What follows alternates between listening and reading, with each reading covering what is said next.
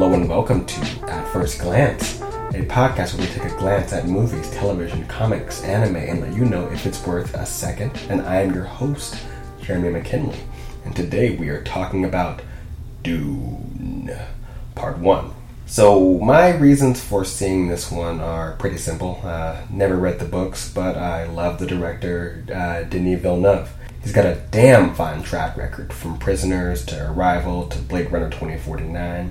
Everything he puts out probably ends up on my top 10 of the year list. Now, to call this movie dense is an understatement.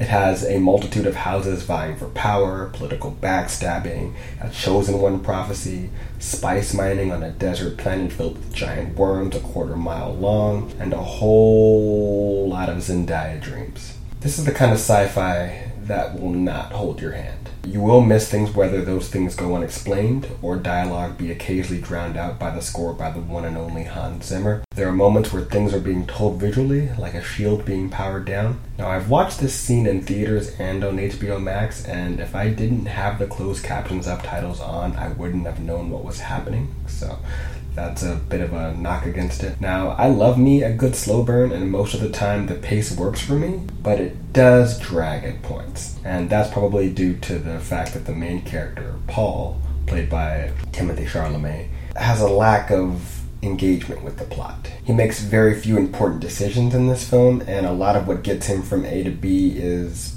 him being told what to do by various other characters. There's a lot of waiting with him, and it becomes painfully apparent in the last 40 minutes of the movie. Now, Dune's strongest assets is its cast, visuals, and world building.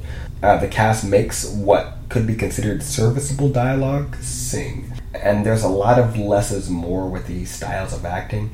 The tone of the movie is very grand and very serious, with the exception of Jason Momoa, who seems to be the only one aware that humor is still a thing.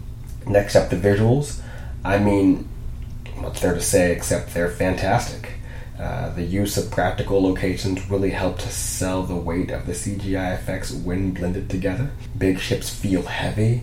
The anticipation of an incoming sandworm gives off Jurassic Park vibes, as its movements can be felt from miles away, building up to its reveal. From the costume design to the dragonfly-like ship, the movie comes very strong with its eye candy. And last, but certainly not least, is the world building. I love when I'm thrown into the middle of an ongoing game and I'm tasked with having to figure out the rules and the stakes with no instruction manual in sight. For example, they have these shields that practically everyone wears that are designed to stop all things moving at a high velocity. So bullets are a completely neutralized threat in this movie. This is never stated out loud. It's only hinted at by the fact that all mano-a-mano warfare is done in close-up personal combat with blades. Now, as we step over to my sidebar here, I want to talk about a fun fact involving those blades. The fighting style practiced by the House Atreides is a little-known Filipino martial arts style called Balintawak Arnis, a style I've been training in now for the past 3 years, so it was fun seeing it get some cinematic love. It's a weapon-based style that utilizes machete-length blades in close quarters. Although we practice with sticks, it involves a lot of cutting, joint locks, and manipulation of opponent's body through leverage. Now, that being said, the effectiveness of the shields I mentioned earlier are circumvented more often than not, and before I even understood how the shields worked in the first place, which kind of made the shields feel pretty useless. Now, this being part one of a two-part story, the movie does end in a somewhat unsatisfactory way, and at the time I didn't know if part two would be greenlit, so I wasn't sure how to fully feel about a potentially half-baked cake. But as I'm writing this review, the news of part two being greenlit has been confirmed, so I can rest easy knowing that I can invest my hopes in a soon-to-be completed story.